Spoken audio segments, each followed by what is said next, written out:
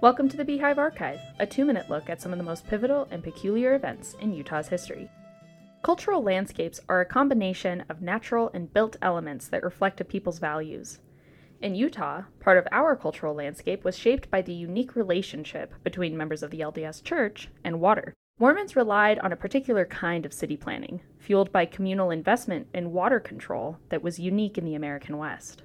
In 1861, Samuel Clemens, better known as Mark Twain, passed through Salt Lake City and wrote about it in his 1872 book, Roughing It. He marveled at the tidy, orderly city, and his description of Salt Lake City was quite idyllic, due in large part to water.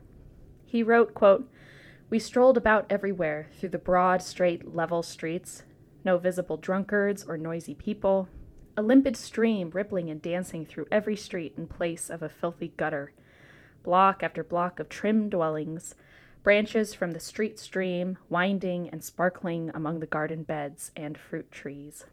In addition to the gridded streets and lots, unpainted wooden fences, farm buildings, and Lombardy poplar trees, Mormons used irrigation ditches to achieve their vision of tight-knit communities on the American frontier.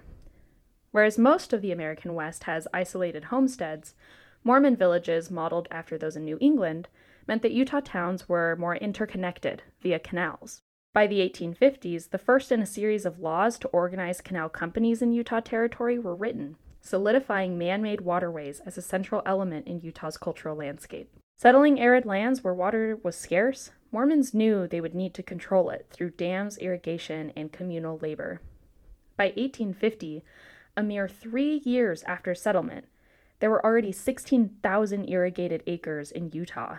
It is this intersection of the natural arid land of Utah and the cultural Mormon desire for an irrigated farm community that defined how much of Utah was settled and how our water got used. While the landscape Mark Twain saw in 1872 is hardly visible in the urban Wasatch Front today, it is still an image common in rural Utah. This episode was contributed by the University of Utah American West Center. Find sources and past episodes of the Beehive Archive at utahhumanities.org.